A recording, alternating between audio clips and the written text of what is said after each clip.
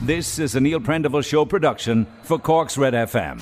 The Neil Prendeville Show on Cork's RedFM. The following episode contains sensitive content. Listener discretion is advised. Jamie Nagle got on stage one day and he forgot to get off. I was besotted with him. He was the love of my life. We had this magical wedding coming up. Like, my life was perfect. And as the saying goes, if something is too good to be true, it probably is. And it was. When I was wiping my own blood off the wall, I was literally looking at it going, this is not okay. This is a story about love and trust gone wrong. And trying to tell a toddler that her father is gone is the hardest thing I've ever had to do. I'm Jamie Nagle. I was born in 1993, and then everything went to... Jamie used to always say to me, you couldn't make it up. You couldn't make this up. Previously, Jamie was spending the morning in the courts to try and get all of this money released, and then in the evening, he was a TV personality. Graham Norton is in this week, and he might get to see him and meet him for a couple of minutes. So he came back one day, and he sat me down, and he was shaking. He had been diagnosed with MS. I was going to be admitted to hospital early because my little boy, there were some complications, and basically they were worried that I would go into labour. While I was in hospital, though, it did give me a chance to kind of do a little bit of digging. this was the first time in so long that Kathleen has an extended period of time to herself. Time to start digging from her hospital bed. I'd asked him for my laptop, which I had stupidly left behind when I left the house. And he was a bit reluctant to drop it up to me, but when he did, I opened the laptop and there was it's a MacBook, and there was a little world spinning on it and nothing was working. It was just a black screen with a world spinning. And my friend works in Apple, so I actually contacted her and I sent her like a screenshot. I said, what is going on? And she was like, oh no. And I was like, what? Oh no. And she was like, well, it looks like the laptop's been wiped, like, it's back to like factory settings. I don't even think there was software in it or something. I knew nothing. I was like, what do you mean it's wiped? So I got on to Jay and I was like, Jay, what happened to the laptop? And he was like, I don't know. He was like, my laptop is wiped. Of course you know, you were the only one that had it. What happened to it? He was like, I'll send you up my laptop. Give me that laptop back and I'll send you up mine. So whatever was on that laptop was obviously so important that he couldn't risk me getting somebody to look at the laptop because I'm not that tech savvy. So there was a lot of information on that. Well, all of your email threads to all of the different Maxes and Brians and Aarons and Adams and Gregs and Jamals and Haleys and Marks and Simons and Noahs. I could log into those emails anywhere. You know what I mean? I had about 3 or 4 different email addresses. Okay. All of the invoices then that were being sent out, or the screenshots of this so-called bank account. Invoices, everything. Like, I had just changed my phone number as well because the Vodafone phone that we had, the bills were gone up into the 5,000 and 6,000 unpaid, and we couldn't pay them. So I had to change my phone number, and of course, I lost all of my WhatsApp conversations from a certain time frame. Now, thankfully, I was still in contact with Greg, the barrister, and Aaron at a point, and I actually had started exporting the WhatsApp conversations to my own personal email. Why? Because I knew there was something wrong. I knew there was something not right, so my gut instinct was like export as much as I possibly can while I can from my phone. And then when I went into the hospital... just in hindsight, if you had... Okay, so now, earlier on we spoke about the penny starting to drop, but it didn't drop enough for you after the physical assault, the very violent assault in the apartment, to pick up the phone and call the police. Is that something that you regret now? Yeah, of course, yeah, Jesus. Okay. And I think it was because I was so close to the end of the pregnancy that I kind of I didn't want to do anymore, if that made sense. I just wanted to have my baby. I know. He's told you that he's been scammed, clearly meaning he's been scammed now out of over £300 million. pounds, I guess. Yeah. Mm-hmm. Yeah. And that's all gone. Yeah. And you're back in Cork. How are you thinking now? I'll be honest with you. I actually think, right, I think I was numb, right? I think that there was so much afternoon thrown at me over the last 6 months that I was just numb to everything. I think being in hospital was probably the best place for me at that point because of, well, my mental health at that point was so bad.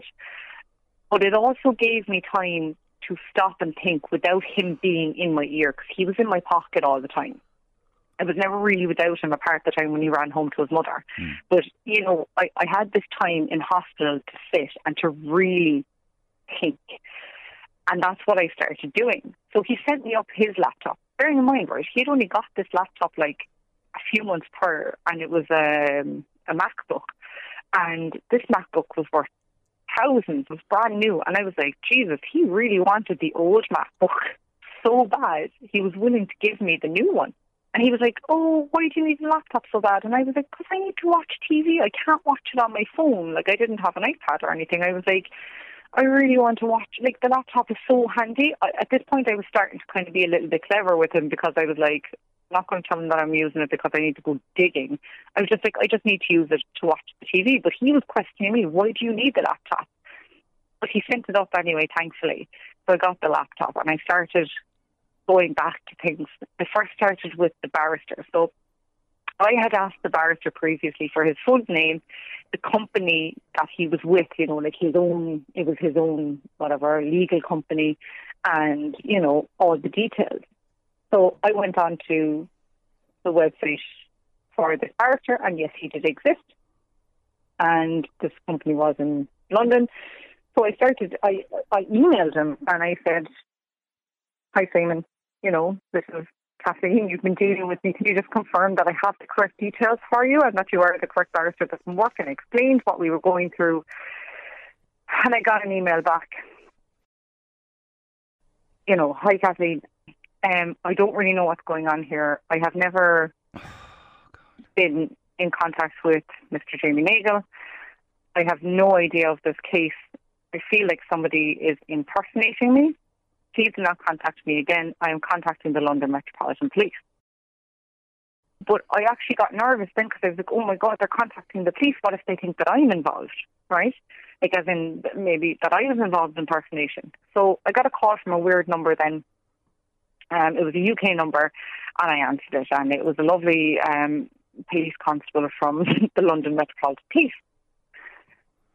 So I spent about an hour and a half on the phone with her, explaining my story, what had happened, how, you know, he was saying we were scammed and this, that and the other. And she didn't say a whole pile to me. She just basically said to me, look, she said, I've actually dealt with situations like this before. She said to me, you know, she was like, from a woman to a woman, you know, from a mother to a mother, you need to get as far away from this person as possible. She said, he is very, very dangerous. She said, you're not going to see it straight away. That's, you know, all the manipulation and the lie. She said, but I can tell you now, just off the record, that you need to get away as fast as possible. Take care of your children. And she said, if you ever need me for anything, you know, you have my number. Here's my name. Here's my details.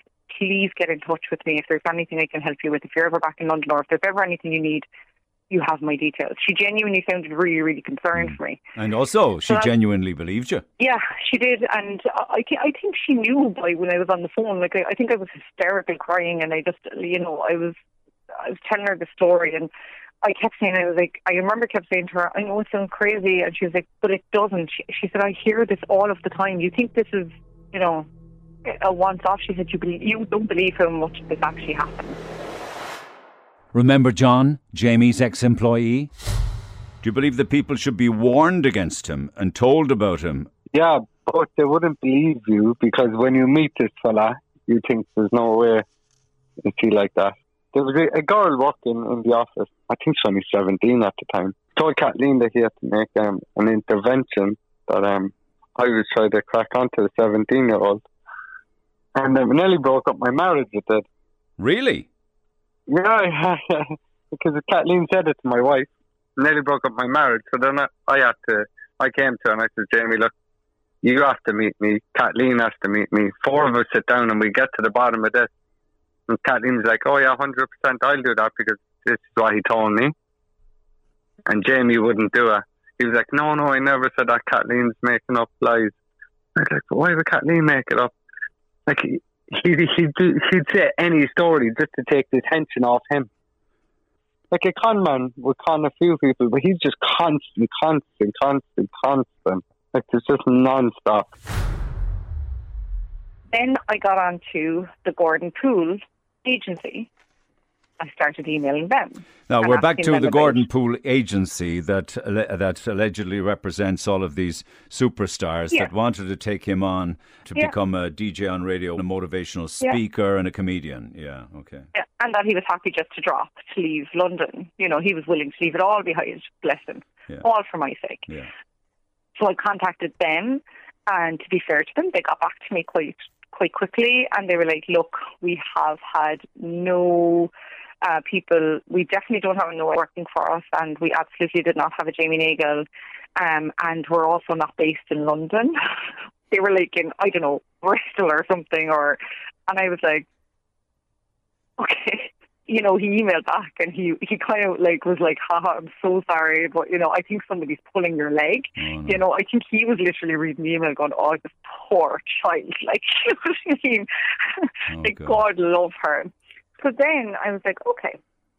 So my next thing was to contact the hotel, because I was like, okay, look, there's a lot of equipment over there. Maybe I could get some of it sent over and I'll sell it and I'll make some money. Like, there's IMAX and stuff there, and you know, like, the trial is coming, we haven't a penny.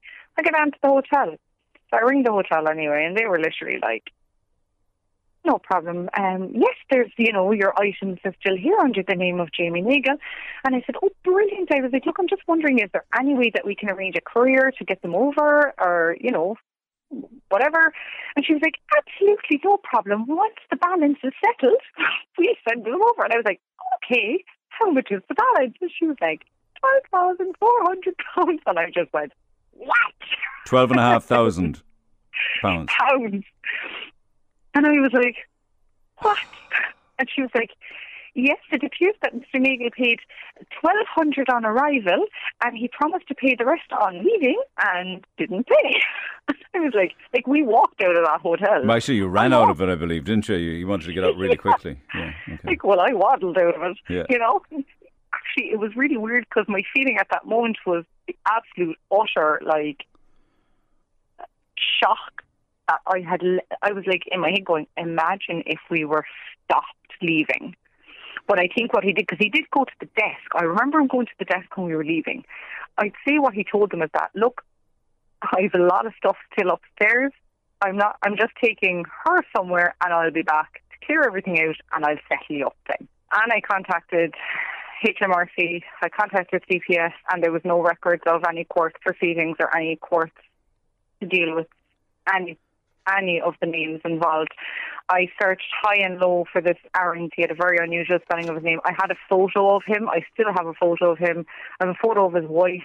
You know, I have photographs of these people that do not, you know, that just vanished off the face of the earth. We have these photos of all these so-called people, but they're not who he claimed them to be. The photos are stock images, someone else's identities.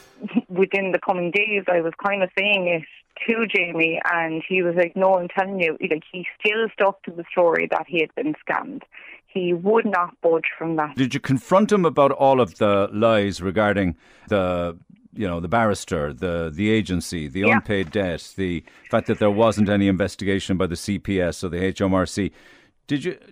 And what did he say to all of those, which were plain as day?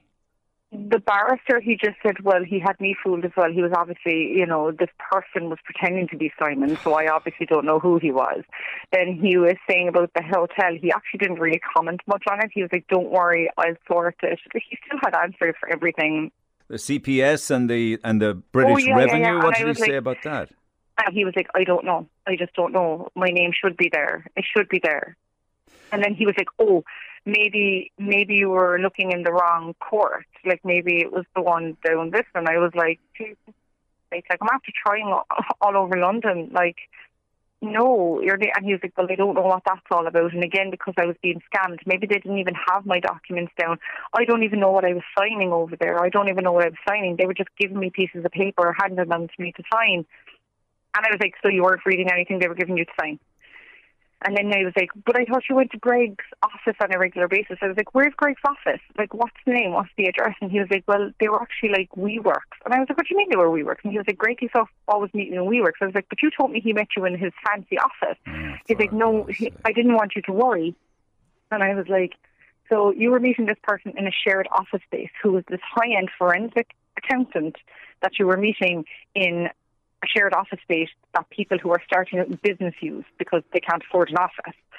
That's what you're telling me. And he was like, yeah, I knew there was something up with it, all right. Well, you might be laughing now, but you must have been sick to your stomach, like as if you were dealing with the protestations of a child. Oh, like, I think I was just in shock. I had so many questions. Where all the money, like the initial money, where did that come from? Where did it go to? Who was it from? Whose money was that? Whose 25 grand paid for my salon? Whose 25 grand paid for his shop? That our salon, my salon, and his office must have cost in the region, like, because he changed his and he had like high tech stuff in his. Had to be. The two of them in the region of 60 grand. Like, who paid for that? Who parted with that large amount of money? I have so many questions. And I always said that someday that I'm going to make it back to London and I'm going to go back to the bank because I still have all my bank cards, I still have all my bank accounts, and somebody has to give me some answers about what transactions, what actually was in the account, what was real, what was fake. Did you manage to use, just remind me again, did you actually manage to use the HSBC credit card or debit card or what have you? Up until the time the accounts were frozen, I was using it up to that point. Yeah. How much would have been in it when they were frozen? Supposedly the last time I saw it, that Jamie showed me on the computer, there was about 890,000 from my memory. But part of me wonders, was what he was showing me real? Yes, but that's the thing. We were actually spending, and as I said, all of my salon, all of his shop, everything was coming out of that card. So there had to be close to 60 or 70 grand at least in it to cover our expenditures and everything in between. So there had to have been money, and I don't know if our rent coming out of it at one point as well. It was too, yeah. So I was paying for everything at one point. And there was money going in on a weekly basis. Was it always 5 grand, or what did you say at one stage it was upwards of 10 grand a week and 15 a week? By the time we started seeing it, it was the Sean Young at the start had paid us whatever the 200,000 that he owed us. Then we got another 200 grand for another retainer of a job, and then that's where it was going up to around the 900,000. Yeah. And then I remember the day he came into me and my family. He said, "We've made our first million." And he showed me the computer again. He brought up the laptop, and he was like literally nearly dancing up and down. And I was like, "You are joking!" Like, we're but to this day, I remember you thinking that. My God, we are millionaires. But to this day, you don't know if that was a fake or made up bank account. Of course, you just don't know what's true or what's a lie. I don't know, because he was so good at doctoring documents, and up until this day, he's still, I recently found out, because he hasn't seen his kids in nearly a year, but he was telling, his girlfriend that he was in court with me fighting for access, and he's showing her all these letters from a solicitor in Middleton, and she told me, she said she had the letters in her hand, they're on headed paper. I've never heard from him in nearly a year or seen him. Like, he's never come near his kids. He's never paid me. He hasn't paid maintenance. So he's still, and he is really good at doctoring them. I actually, Did you never got a solicitor's letter from any other side or any other party? No. Okay. And did you go to court for maintenance at any stage? No. Okay. No. And I refused to do so because I genuinely, do you know why I didn't go forward for maintenance? Because I know that money is coming out of someone else's pocket. He is robbing Peter to pay Paul. And I knew if he was paying me maintenance every week, that somebody else was doing without.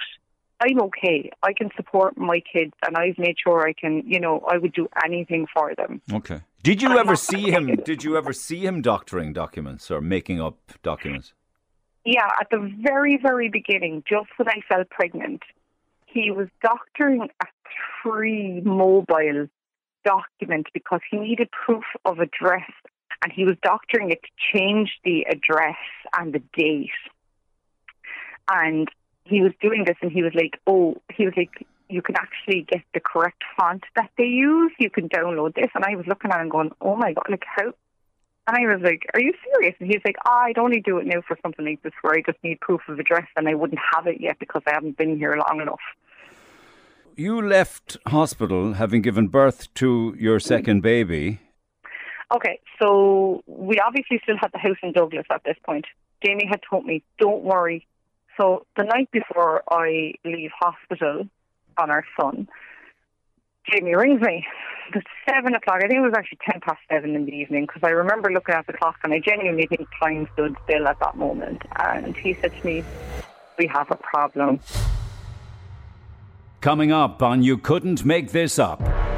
Can you imagine what it must look like for Joe down the road that's owed 3,000 for electrical work, and he sees on Facebook that Jamie Nagle is off with his girlfriend swanning around in Barcelona staying in a 5-star hotel?